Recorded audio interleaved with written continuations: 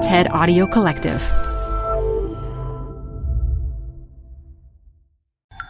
This TED Talk features bioscientist Henna-Maria Uusitupa, recorded live at TED at DuPont 2019.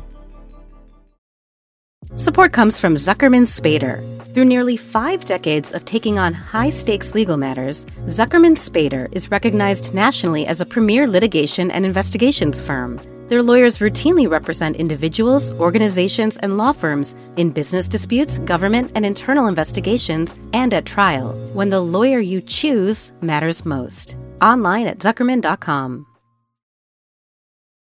Support for TED Talks Daily comes from Capital One Bank. With no fees or minimums, banking with Capital One is the easiest decision in the history of decisions. Even easier than deciding to listen to another episode of your favorite podcast. And with no overdraft fees, is it even a decision? That's banking reimagined. What's in your wallet? Terms apply. See CapitalOne.com/bank. Capital One N.A. member FDIC.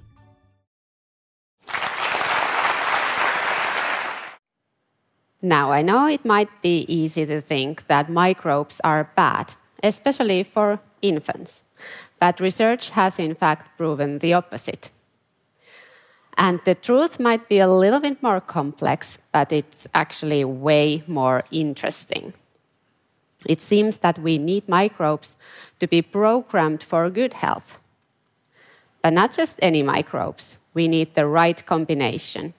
We succeed best with the little microbial bodies we have adapted to coexist with during evolution. And I guess it won't surprise you to learn that we start acquiring that right combination right at birth. Well, at least some of us do. Babies born by C-section and babies born vaginally aren't the same when it comes to microbial start to life. And after birth, there are countless different early life events and circumstances that further modulate the way the gut microbiota is developing, such as the medications that might be prescribed for the infant or the mother, a number of pets and siblings in the family, as well as level of hygiene at home. And in this case, it's actually better if it's not that perfectly clean all the time. And also nutrition, both mothers and infants. All of these events and circumstances play a huge role in the gut microbiota development, and that has a huge impact on the lifelong health of that baby. And I'm not talking about small health implications here. I'm talking about the big stuff. Microbes we acquire or do not acquire affect our likelihood of developing diseases like obesity, diabetes, and even some cancers. Since many of these early life events I just listed are such that we cannot affect them, they are inevitable. For example, C-sections have been invented to save lives, and they do that daily. And most medications are prescribed for a valid reason, especially for infants, and so on. That is why we have to learn how to protect the health of these babies after the occurrence of such early life event that might disrupt their gut microbiota development.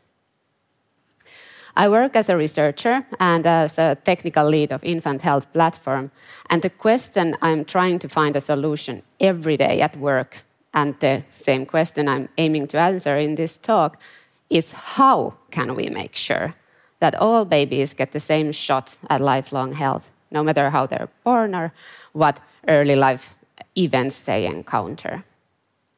Seems like a noble cause, right? Great. So let's figure this out. To begin, remember how I said that we need the right combination of microbes? Well, to get that combination right, we need to receive those microbes that inhabit our bodies in a certain order. You can think of it like a colonization march. The very early microbes that inhabit our bodies first change the environment in the infant's gut so that the next microbes are able to move in. Kind of like the first invaders come in first and set up the infrastructure for the other settlers to build upon. Now, if babies are born by C-section, that early phase of colonization is greatly altered because instead of vaginal, fecal, and skin bacteria of the mother, mainly only skin bacteria enter the infant gut. And that sets that colonization march to a totally different tone. And simply because that's different to what we have adapted to during evolution, that might cause some health disadvantages for C-section-born babies later on. We can take weight development as an example here. It has been already shown in several studies that gut microbiota composition is associated to weight, as well as to likelihood developing diseases like diabetes or cardiovascular diseases. But now there are some indications that you could already at infancy see from a fecal sample of a baby some microbes missing from those individuals who will later on develop to be obese or overweight. It has also been shown that those same microbes might be missing from babies who are born by C-section or who are predisposed to heavy loads of antibiotics in early life. And to kind of close this loop, it has also been shown in some research that babies born by C-section or are prescribed with many, many antibiotics early in life are more likely to be obese or overweight, even by 50%, which is a lot. Now, I know you might be thinking at this point that, oh no, I just had a C-section, or I was born via C-section, or my child had antibiotics. But I want you to not worry. If these microbes are missing or lost for any reason, they can be acquired later. But the baby just needs a little help with that. One thing that has already for some time been known to help is breastfeeding. Breast milk is kind of miraculous. In addition to containing nutrients for the baby, it seems to contain food for the good microbes as well. That's great for a breastfed baby. But we all know that all babies are not breastfed. So what could we do to ensure that also those babies who are not breastfed could restore their microbiota development after encountering those disruptive early life events that might disrupt the gut microbiota development? And now we get to the actual solution part of this talk. The research in this field has been taking giant steps lately. First, it was understood that if there are some microbes missing, they can be ingested. We call the good microbes, when they are ingested, probiotics. And probiotics have been tested in several clinical trials during the years, also in infants with great effects, such as reducing the risk of eczema later in life. Now, a second revolution was realized when the eyes of researchers were turned to breast milk. That was logical, as, like I mentioned, it was already known that breastfeeding is able to support the healthy development of gut microbiota. There were these particles in breast milk that were found already in 1930s, called human milk oligosaccharides, but their function remained mystery for decades and decades after their initial discovery.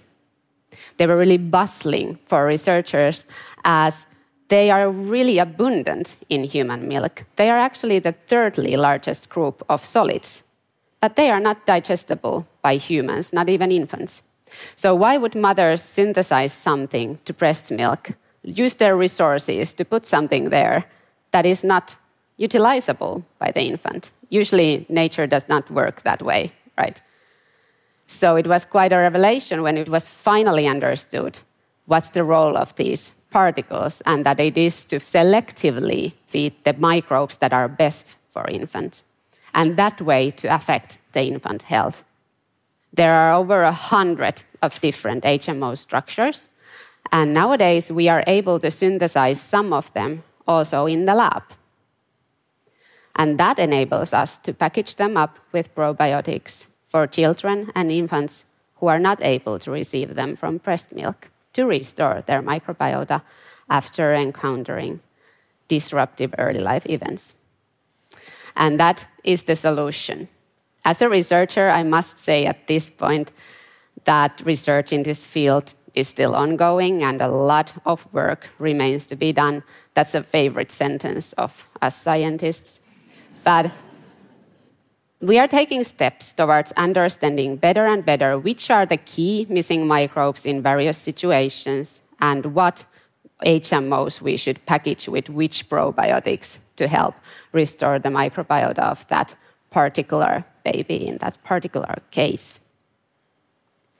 What I wish you to remember from this talk is that yes, vaginally born breastfed baby has the microbiota we have evolved to adapt to, but in cases where that is not possible, there are means to reduce the negative health consequences. Lastly, I wish you to imagine a world for a while. A world where there would be such healthcare system that when you take your baby to a healthcare check, they would routinely monitor the gut microbiota development of that baby, and if any disruptions would be noted, a tailor-made product to restore the microbiota would be prescribed. I mean, how wonderful would that be if onset of any chronic diseases would be extremely rare because of this preemptive healthcare system? Can you imagine such a world? Do you believe that that kind of future would be possible? I do. I believe in that future and I want to contribute in the unfolding of that future. A future in which each baby has an equal starting point for life to be programmed for lifelong health. Thank you.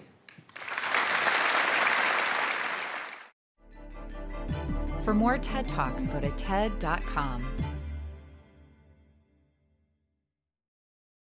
Support for TED Talks Daily comes from Odoo. If you feel like you're wasting time and money with your current business software or just want to know what you could be missing, then you need to join the millions of other users who switched to Odoo.